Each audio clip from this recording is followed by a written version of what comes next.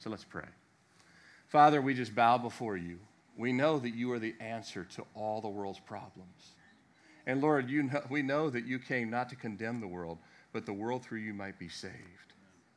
Lord, we were once very rebellious, but you opened our eyes. We pray you'd open the eyes of our neighbors, our co-workers, our family members, Lord, our government leaders that don't know they're asking for a showdown with you. They think that you don't exist, or they think that you are okay with certain things. And Lord, but you are a God that is holy. You change not, but you are full of grace and mercy and compassion. We pray you'd open the eyes, and people that are fearful would fall at your feet. People that are rebellious would ask for your mercy. People that are hurting would be healed by you. In this room, revive us, refresh us, restore us, renew us. We pray you do a work in us that only you could do. We ask for the help of your Holy Spirit. We need strength if we're weak. Heal those who are sick. Those who are home right now or watching online, you would heal those that are sick. Lord, we ask for a work of your Spirit here and around the world. It's in Jesus' name we pray. Amen. You may be seated. Turn with me to where we were at last week, kind of a part 2, if you will. Matthew chapter 25. Reading some of the remaining words of this 25th chapter. Matthew 25, if you don't have a Bible, raise your hand and we can put one in your hands.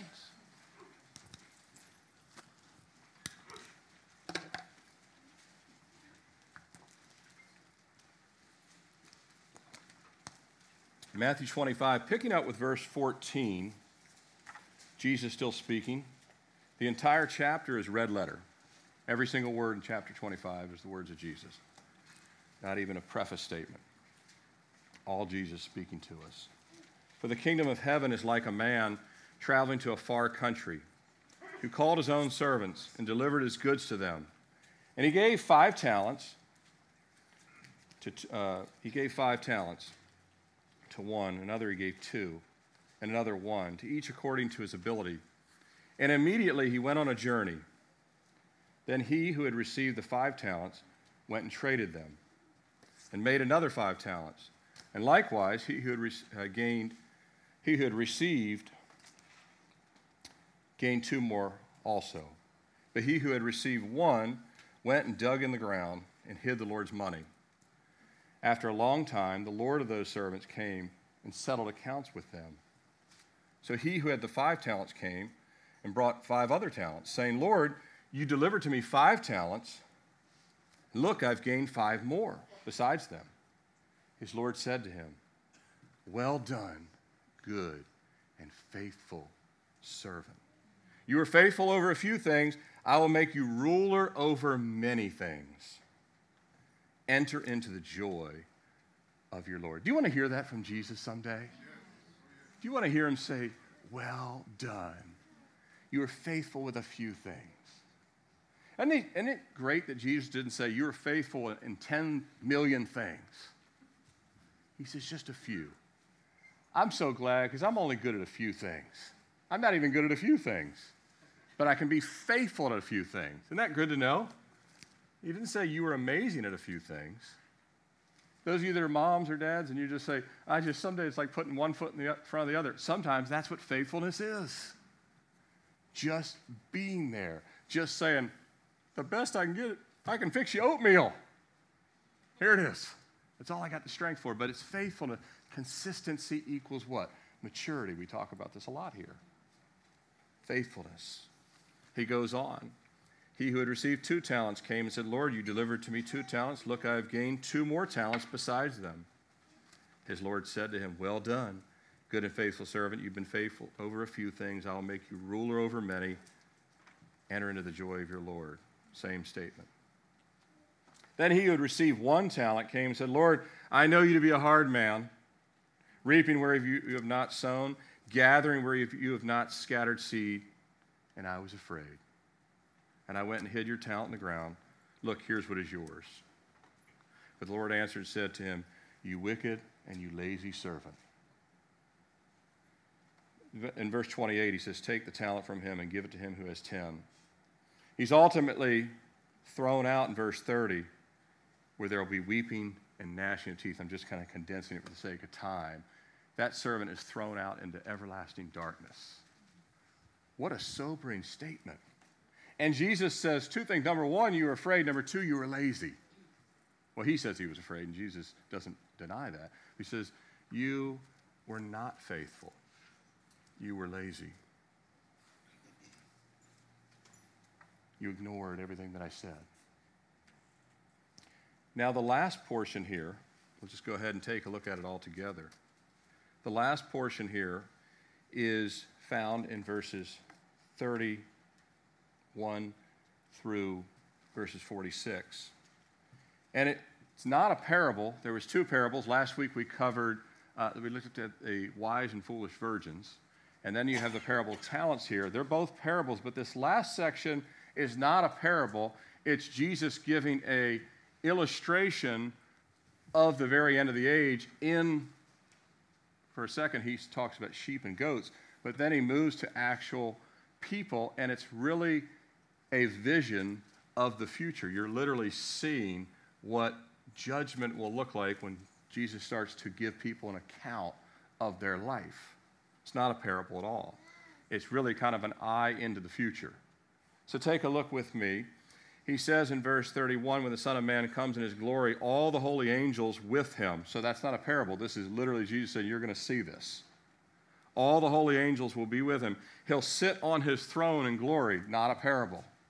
This is Jesus saying, I will be sitting on a great throne, and all the angels will be around me, and I'll come in all my glory.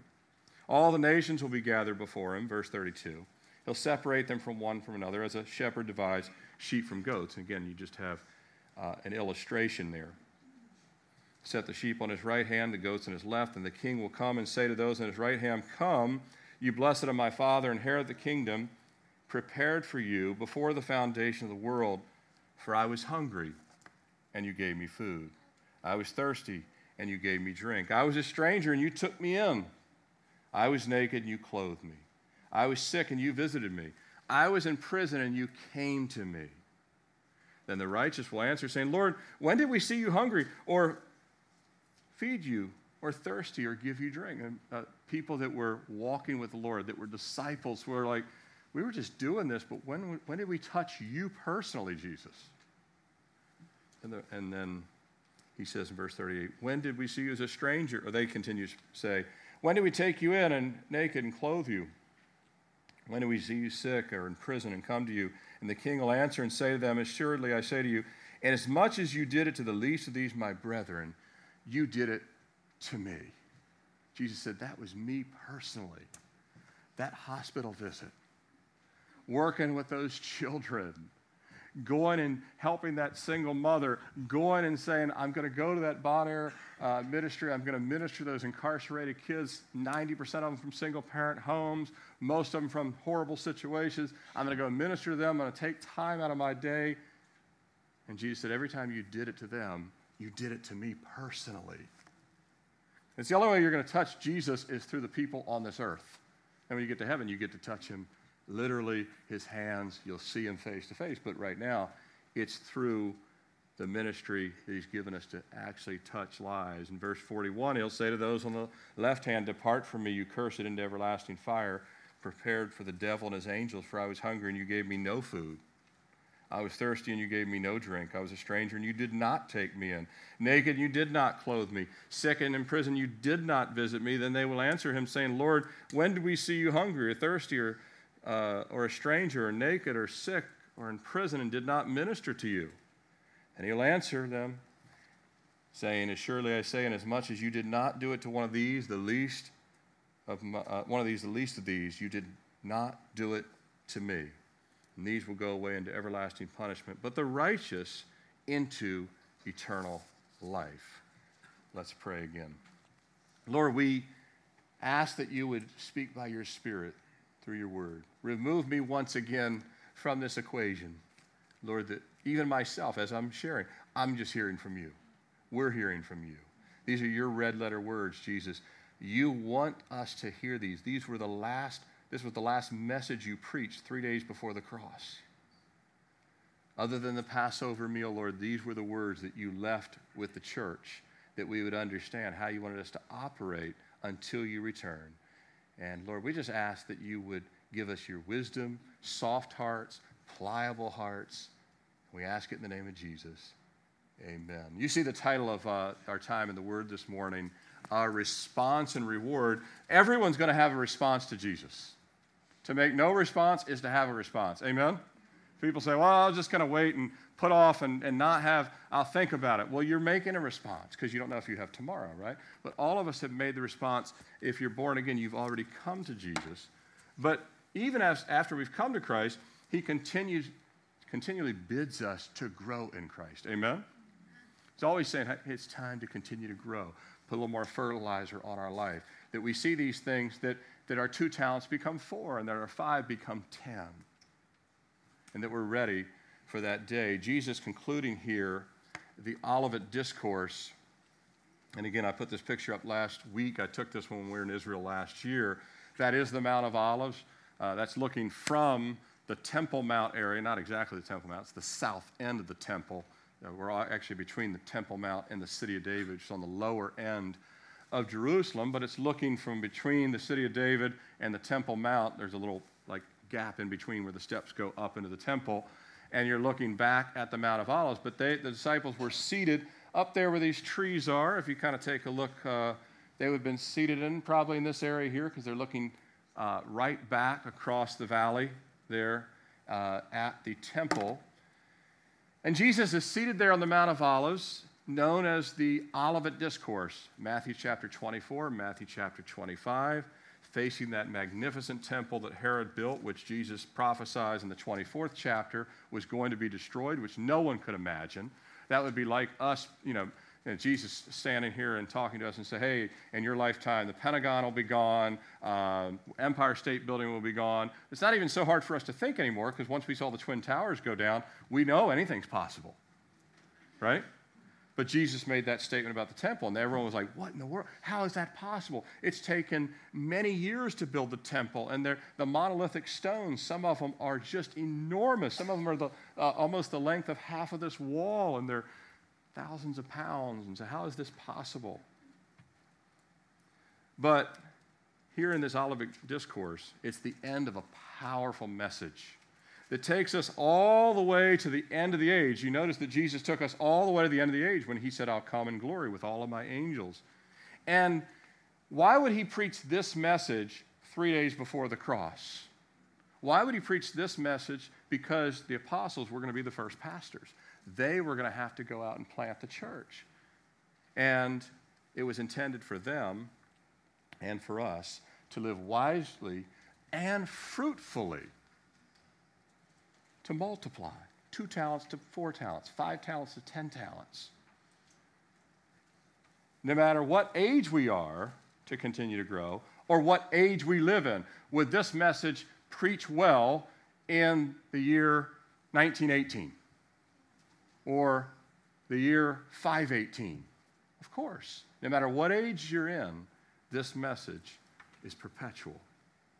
And here on this closing of this discipleship series, which coincides with our Ministry Sunday, it's Jesus himself expressing his desire for the heart of ministry and discipleship and obedience, which is good, which is a really good thing, that it's Jesus who is leading us, training us, and making us disciples. Aren't you glad Jesus is the one training us all, the one leading us all? We're not following our own rule book. I couldn't write something of any value, but Jesus said, just follow what I've said.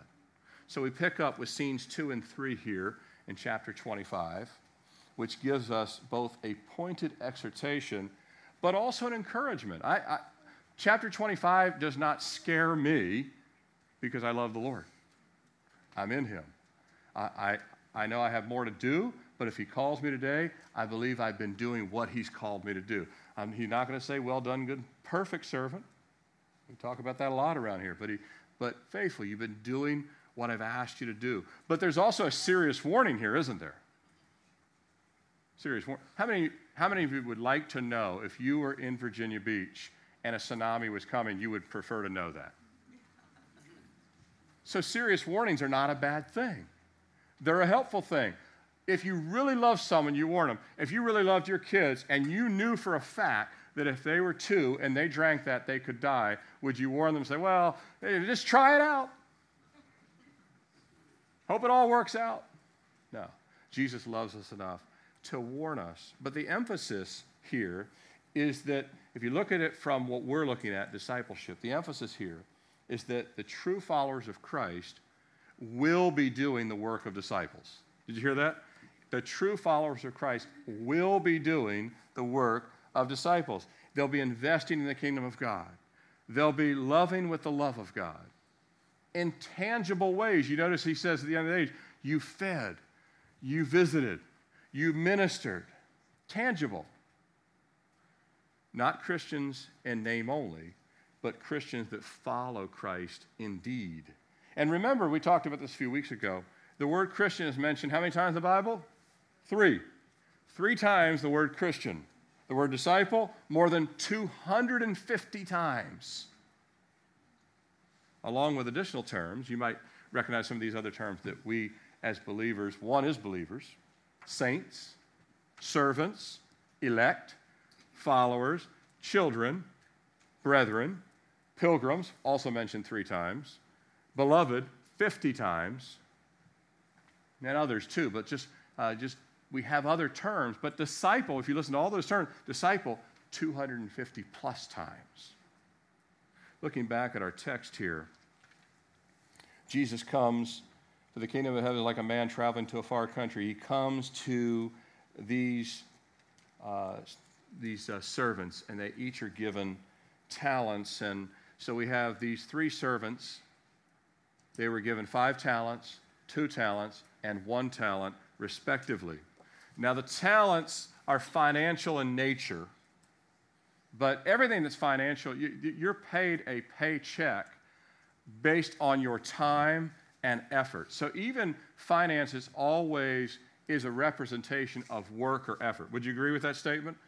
You're not paid just because you are handsome or so you're good looking at, well, I guess you're a model or something, you could get that. But generally speaking, you're paid for the effort, and so the paycheck represents the work. So, but he starts off, they're given an amount, seed money to invest, 5 talents, 2 talents, 1 talent. Financial in nature, but it represents the stewardship of our lives related to using our time, our talent, and our treasures for Christ, or with the one servant who was not wise at all, or potentially ignoring his kingdom and his will, even though we know what a foolish choice that is. I'm not going to ask you to raise your hand, but if I did, I would hope all of you would go straight up. If I said, is ignoring Jesus' commands a wise or foolish thing? I would hope all of you would say that's really foolish. Just ignore it, just to put it off. Lastly, we have the scene at the end of the age where Jesus refers to those that are on his right hand, which he calls righteous or sheep, versus those on his left hand, which he calls cursed or goats. Those are the terms he uses. So they say, well, that's not politically correct. I don't know. They ought to take it up with Jesus. That's what he said. And in the future moment, Jesus will command the righteous, which I would say are all disciples, he'll commend them. He'll commend them. He'll commend them for their care and their compassion. But then he will, to those that are cursed, he will dismiss them because their apathy and their disinterest towards the hurting, which ultimately was a disinterest to who? Towards Jesus. They had no interest in Christ himself. And especially, he's speaking of those that are hurting in the body of Christ. If you do not have a love for your brothers and sisters, that's not a good thing. We should have a love for one another. And there's no middle ground in these scenarios, and particularly in the parables, and we looked at the wise and foolish virgins last week. Everyone in the parables, if you look at the 3 parables, well, there's actually one in chapter 24 as well. I'm speaking of 2 in chapter 25 here. But if all the parables, it seems as if everyone starts off in the same room, so to speak. Does that make sense? Remember the wise and foolish virgins? They seem to have the same interest.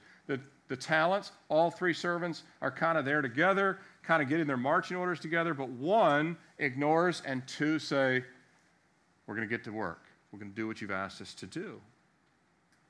And it does appear that Jesus is unequivocally saying that genuine conversion produces spirit-filled, servant-hearted, compassionate discipleship living. In other words, if you're really converted, eventually you will become a compassionate, serving servant, disciple of Jesus. Now, I'm not saying that all that happens immediately. I've been saved, it'll be 25 years coming up in June. I've worked with many new believers, and I've seen all different rates of growth. People do not grow at the same rate. So you got to be careful and say, well, this person, they're not growing at the same rate as this person. People don't grow at the same rate any more than babies grow at the exact same rate, any more than people do. So I'm not saying all that happens immediately, but we all start out as infants. We all start out as tiny little seeds of new birth that need to grow, that need to be discipled, and need to be cultivated. That's why I have to do my job. The Lord put on my heart back in June, do this discipleship series. Well, a lot of our people are already saved. God says that's okay. They need to be cultivated and grow some more.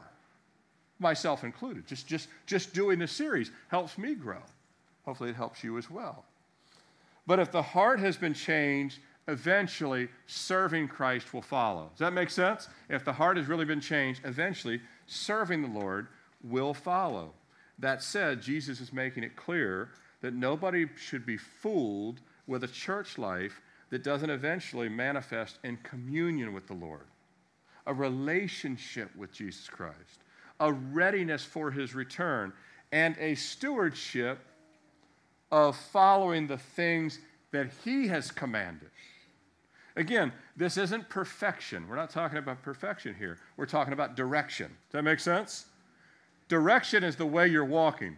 Perfection is that you're doing it perfectly. None of us are doing it perfectly, but are you walking in the direction that the Lord has set? It's a faithful applying, and it's all by grace. It's saying, Lord, I'm going to apply. I was praying this morning about, as I teach, Lord, I'm going to go up and I'm going to teach these things. Give me the grace to do it the way you want it done. All my job is just to put my feet moving, and then God says, I'll take care of the rest. You have to apply what the Lord has placed before you.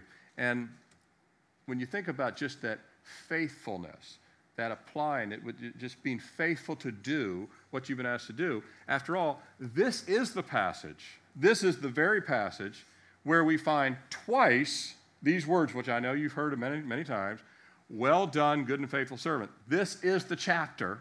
It's the only chapter in the Bible those words are used. Did you know that? Every time you've ever heard anyone use it, they are only quoting Matthew chapter 25. It's only in this chapter. It's referenced 2 times by Jesus. Now, it's a similar phrase over in Luke chapter 19, but it's not the same. Well done, good and faithful servant is only found in Matthew chapter 25. This is the passage. And again, he doesn't tell them they're perfect, but he does use these precise words of faithful.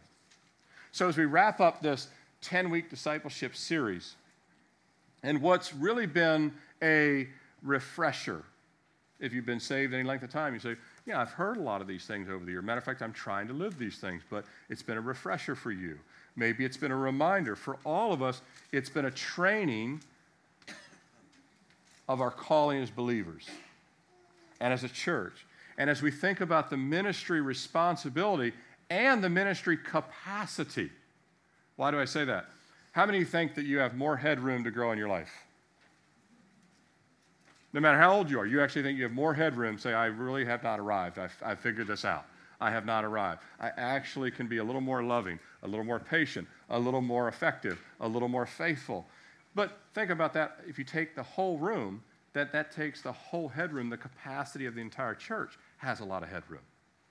That's just each person, that exponential work across many of us. So we have the responsibility, but also the capacity that we have as a church family. And here on Ministry Sunday, we want to close and look at these things. which these, in Matthew 25, we could say they're imperatives from Jesus. He's not saying, hey, think about this. If you think it's a good idea to invest in the kingdom, if you think it's a good idea to kind of do these things, no, they're imperatives to his church and to every believer to be in relationship with him, to be ready for his return, to be obedient, to be committed. It's so hard to find people willing to commit to anything these days. I was reading Barna's recent study on the church. They just kind of published it earlier this year, and it's talking about how, very few people are, we don't have a church membership because the mainline denominations still, you actually become a member of the church. I don't think there's anything wrong with that. I have pastor friends that are pastors of mainline denominations. I actually think in many respects membership is a good thing, but Calvary Chapel wasn't born that way when Pastor Chuck planted the first one in Costa Mesa and so we have a kind of, you vote with your feet and your heart, and you just know who really is in. But we're talking about how less and less people are actually willing to commit to membership. But the funny thing about that is less and less people are willing to commit to anything in America anymore. That all across the board. I mean, you're finding this with every organization. It doesn't matter if it's the Kiwanis Club. It doesn't matter if it's the Boy Scouts. It doesn't matter if it's anything. That people are very non-committal. But Jesus is still calling a committed people. Amen? Jesus is not changed in any way. He's the same yesterday, today, and forever. So, faithful, compassionate, caring, these are all the things that are imperatives that Jesus is speaking to us with. And these marks are marks of a love for Christ and obedience to Christ. And they are evident and they're observable in disciples. Jesus said it this way in another passage. He said, you will know them by their fruits. You'll know them by their fruits. You've never picked an orange off a tree and thought, this is going to taste exactly like a cucumber. Right? Unless you were born yesterday, you knew that an orange is going to taste radically different. You knew what the fruit was. It's pretty simple. We won't know everything, but Jesus said you'll know what fruit buds look like. I almost always, and maybe you can see this in your own Christian walk, I almost always know when I'm talking to a disciple of Jesus. If I meet a person for the first time or I've met them 100 times, I almost always know if I'm talking to a disciple of Jesus. I'm sure I could be mistaken either way, but for the most part, I'm sure that there could be a Judas that could fool us all. Amen? I know they're out there. I'm sure there's a Judas in every city that could fool us. But for the most part, 9 out of 10 times, you know when you're talking to a disciple, whether they're really young in Christ and still immature in the faith, or after years of following Christ, it's readily apparent if they're building their lives, their priorities, their habits on Christ. If they're building on the rock versus building on sand. You meet lots of people, and you can tell their life's built on sand. Just listen to what they talk about. And then I meet someone, and I say, they might not be the Apostle Paul yet, but I can tell they're an apostle. I can tell they're a disciple. You can tell that his word and his instructions is what they've built their life on and what they're currently building their life on. Again, individual believers may be at different levels, different spiritual maturity, different gifts, but you'll see the same heart for Christ. Amen? You'll still see that heart for Christ. I don't care if they're a Calvary Chapel person or a Baptist down the street or Assembly of God. You'll know when you meet a disciple. It's my prayer and that of our leadership here that every single man in this church, every single woman in this church, every young person in this church is not just an attendee of CCR, but a servant. I know that's what Jesus desired. You read the end of chapter 25. You know what he's looking for at the end of the age. Were you a servant? He's not going to say, I checked and you went to CCR a lot. That was awesome. You're good to go. You didn't visit anybody, didn't help anybody, didn't do anything, but you were at CCR, so you're good. You're good. It kind of gives you this extra pass. No, there's no hall pass. Jesus wants everyone to be a servant, everyone to be a disciple until he returns. And The more servants we have, the more we can all learn, rest when we need rest, because we talked about that. We'll take a quick look back at the remaining things in discipleship, but we'll be able to serve, and that every person in all the areas that Christ spotlights in our walk, every area that Christ spotlights in your walk, my walk, that we would see collectively in a congregation this size, that everyone would move, depending on where you're at today. Let's say you are in the sporadically available category. That God would move you from sporadically available to what I would call helpful. And then he would move people that are helpful to the dependable category. And he'd move people from dependable to spirit-filled. Not just dependable, spirit-filled. Paul was dependable and spirit-filled. But he would write letters, say, here's some that he goes, I can't believe there's some that are not doing anything among you. They were sporadically available. They had to be moved from category to category, and that's a growth. It's the person that's filled with the Spirit is filled with love and filled with power for what? For service, Acts chapter 1, verse 8. That we would all be also, not only would be disciples and servants, but we'd be ready for Jesus to examine our lives. That I don't know about you, but Jesus examines my life all the time. I'm not waiting till the judgment seat of Christ for an examination.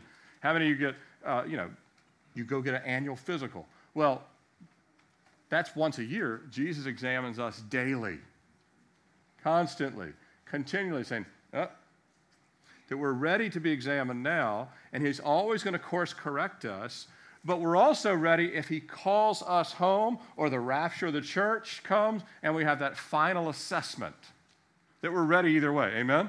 That we're ready to be examined tomorrow on Monday and again on Tuesday and again on Wednesday, and it's a healthy thing because he actually tweaks us in a good way, but we're also ready should he call our number and bring us home.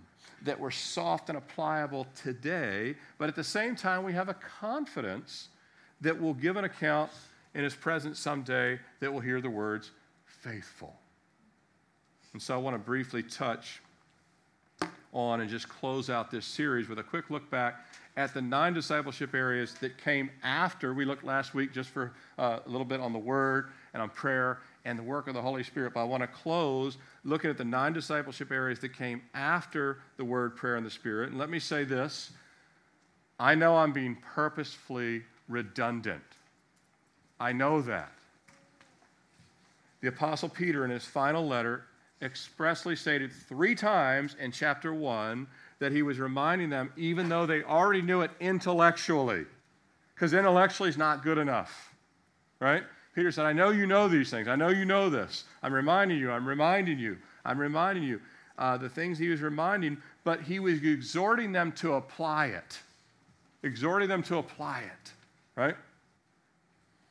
Almost everyone you meet knows they should have a little less sugar, get to bed on time, all these things, but that doesn't mean people are doing it. They know it. They absolutely know these things. But you need someone to kind of exhort you and say, let's do it together. You can do this. I'll help you do it. Hey, I'll kind of sign up with you and help. Let's help keep each other accountable and committed to these things. So I know I'm being a little redundant, but it's for a good reason that we would actually say, Lord, we're going to let these things sink in and apply them. When I was in marketing before I went into full-time ministry, it was common knowledge. It's been around since I would say all the way back, I want to say the 1930s, but it's been common knowledge that people need to hear or see something about 7 times before they really take notice, generally speaking. Much less take action. That's just to take notice. But we get bombarded by redundant slogans, by continual messages on social media, by commercials, by advertisement that have 0 value. We can sing commercials, we don't even know why we're singing them, right? Like, why am I singing this song about arthritis? I don't even care about this, because you've heard it that many times, right? The jingle is in your head. You probably have one pop in now. Sorry about that. But if we live these principles out, it'll change us. It'll change the world around us. And Jesus will someday say, because you responded well, here's your reward.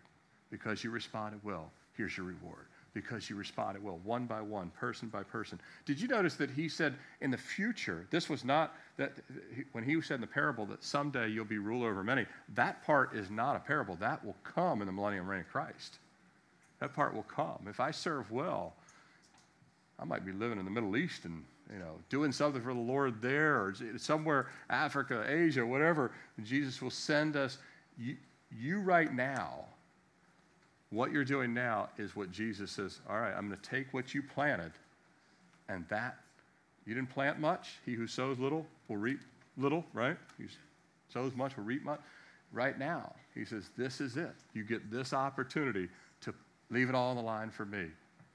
And so we want to hear him say, well done someday, but not just individually, but also to us as a church, that he would be able to say it now in 2020 with 10 months left of the year and people afraid of all kinds of stuff, that he would say, but you guys have stayed the course. Remember, he writes to churches as well in Revelation. He writes to 7 churches, doesn't he?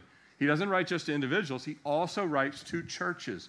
So he cares about what we're doing as a body as well as what we're doing individually. Well, let's take a look as we close out this series. I just want to briefly touch on each of these and just give you a reminder as we kind of come down the stretch and we get back into our Hebrew study next week. And hopefully, as we get back into a verse-by-verse study of Hebrews, these things we're applying as we see them in our text week by week, and we go back and say, hey, Lord, help me to stay faithful to these things. Number 4 on our list, we did 1, 2, and 3 last week, just by way of reminder. We're committed to being disciples and making disciples. And that, again, it starts in the heart. Say, Lord, it's a simple prayer. Jesus, I am your disciple. I pray it all the time. I pray it daily. Lord, you know I'm your disciple. Help me as I go out to be planting seed, to be making disciples, to be investing in lives. I will take time away from study, for investing in men and discipling men, because if they grow, then they'll multiply. They'll invest in others. It's very important. But we can't make a disciple unless we are first being one. And neither can happen unless there's commitment. So it has to be a commitment. We have to say, Lord, I'm not going to flinch from this. I'm just simply going to say, Lord, I'm committed. Help me to keep the commitment. Help me to keep the commitment. He will, as he says in 2 Timothy, I know whom I believe in and persuade that he will help me keep that which I've committed. You make a commitment, Jesus will help you keep it. The next one was to love each other as family and to seek to grow in fellowship. And Jesus said, this is how everyone's going to know that you're my disciple. Remember, as he says, I was in prison and you did not visit me. Much of that, the majority, the weight of that statement is the body of Christ ministering to other believers. But it totally applies to us ministering to non-believers too. But I'm saying if you look at the real context of it, when Jesus says, you're ministering unto me, we see that the primary focus there is that the church truly does have a love for our brothers and sisters, and that we bear each other's burdens, that we wouldn't just say, yeah, so-and-so, boy, they're having it rough. I'm praying for you. And that's about it. But actually, you saddle up beside them and say, how can I help you? Well, I definitely want to pray with you, but what else can we do? Can we help in this way? And so we love each other like family. Those of you that have a family, and we're assuming here a good family situation. God desires his family to be in a good place. But you really would help each other. One person's down sick, you jump in and say, hey, I'll grab that. I'll pick up the groceries. I'll do what I can to fill that gap, to fill that need. It's very important, though, as becoming a family and building the relationships, to remember it's never going to be convenient. It's never going to be easy. It requires patience. The people who will offend you and step on your toes the most are the people in your own house. Husbands and wives, you know what I'm talking about, right? That will let you down the most, but will also help you the most. Isn't that interesting? They probably forget more things, but they also do more things. And so family says, look, I'm gonna forgive the areas you miss and love you and invest in you and it'll be worth it. And it's a light to the world because the world is very, very hard on each other and very unforgiving. And we're to be forgiving. We're to be those that are gracious. The next one that we looked at, we share the gospel locally and beyond. It's time for, one of the things that I think everyone here is say this week, one person, I'm going to share my faith with one person this week. One person, I'm going to say something about Jesus. One person, I'm going to invite to church.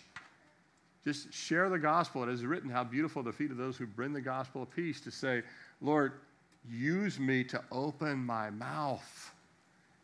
I open my mouth for a lot of dumb things. Lord, let me open it for something that matters for eternity. We want to have a light that shines here, but also abroad. We've got a mission trip coming later this year to Guatemala, and we support missions in India. We support missions in Africa. We support missions in Central America. Why? Because we not only care about what God is doing in our next door neighbors and the communities around us, but also what God is doing around the world. God so loved the world. So we have a gospel-centered mindset that we're aware that the person we're talking to at Starbucks may need Jesus, but we're also praying for souls halfway around the world. Amen? I hope when you're praying for the coronavirus, you're praying for all the world, not just Americans, but all the people that are in danger. You're praying for, this could be the open, think of what's going on in Iran right now. This could be the opening of a massive revival in Iran. Did you know they released thousands of Christians out of prison because everyone's sick and they can't really persecute them right now, so go. Isn't that amazing? The guards are afraid to touch anybody, so we can't beat you, so get out of here. Did you know that happened in the last 2 weeks? That is an amazing thing. The gospel is going forth. That should excite you to say, if God can do that in Iran, why am I so afraid of saying the gospel to the barista at Starbucks? You're not in prison, right? So, we share the gospel. Number 7, we gather to worship and praise and song. We were worshiping this morning. It's so important that so many times the Bible says to sing unto the Lord, extol his praises. But we also do it together because our souls need refreshing collectively. The enemy is thwarted when we gather together. Worship unites us, just like prayer unites us. It's important that we gather. Prayer is the most important thing that we can do in a gathering. That's where Pentecost was born, out of a prayer meeting. But worship is right there too. It's one of those things that we sing to the Lord. Right at the end of the Passover meal, they sung a hymn, and then they went to the mountain. We're right down into the Garden of Gethsemane. Very important. But you also have a worship in your own personal life, but we will continue to sing to the Lord together. They don't sing in mosques. Did you know that? There's no singing in a mosque. We have a reason to sing, brother and sister. We have a reason to sing. We sing because we're praising God. The Bible says he's put a song in our hearts. Amen? Did you know you're going to sing in heaven? It said they sing the song of Moses there. And so all of these things are coming. We're practicing for that end of the age. It's very important that we continue to worship the Lord together. Number 8, we're grateful and thankful God's called us to serve. When you don't feel like serving, just start thanking God that you get to serve. Because many times, in fact, probably the majority of the time, you will not feel like it.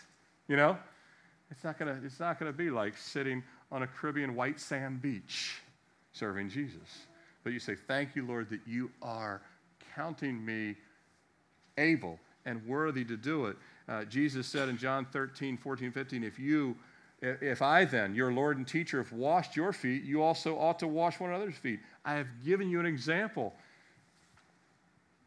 I've never washed any of your literal feet. I've never really considered doing it. I've seen some ministries do this at retreats and things like that, and I've seen people do it. But remember, we talked about that this, in the biblical context, was the lowest ranking job of the lowest ranking servant in the house. So if you had 10 servants, the bottom rung, the number 10 lowest servant of the rung got that job. And you had people that had bunions and blisters and all this, and dust and mud and all that stuff. And this was their job. And Jesus said, I did this to show you I went that low. Why will you not go lower for me? is what he's saying. And then do it with a thankful heart. I have the quote up here from Warren Wiersbe, God is as concerned about the servant as he is the service. Always say, when we do the service, God's looking at the heart of the servant. Amen? Because if we do it with the wrong heart, we get zero credit for it. You ever imagine taking a test and you forgot to put your name on it? Right? You got 100, but I don't know if it was yours. No credit. That would be bad. That's the kind of way they grade in the 50s. Today, the teacher would be okay. But, there was a different time. But ultimately, God's looking at the heart of our service. Is it grateful? Is it thankful? Next one, number 9. We take bold and sometimes new steps of faith. We may not be bold, but we become bold with steps. Amen? Say, I don't feel that bold. That's okay. Your boldness comes when you take steps. Feeling bold has nothing to do with it. Being bold is taking the steps. Most steps are always against the backdrop of a little bit of fear and apprehension, and you take them anyway. I'm sure when Peter stepped out of the boat, he had some trembling legs, but was shocked when he hit concrete, firm ground that was actually water. Amen? It's taking those steps. We take those steps. What we have been doing, the Fresh Start Single Moms thing, which has been a healthy chunk added to our budget. And praise God, all of our budget has not been impacted at all. And it should, when I looked at it in the numbers, it should have hit us, but it hasn't. Instead, we've been able to really bless individuals and real kids and moms that need help. And God says, because you took the step of faith, I'll cover all the rest. He goes, I really do own it all. Take those steps. Real faith is man's weakness leaning on God's strength. Say, Lord, I'm weak, but I'm going to take these steps, and we need to take them together. Number 10, and we have 3 left here, and we're come to a close here. We work strategically as a unified team.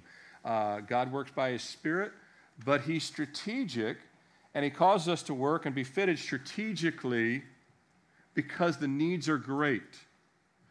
God's always had a strategic plan. You agree with that?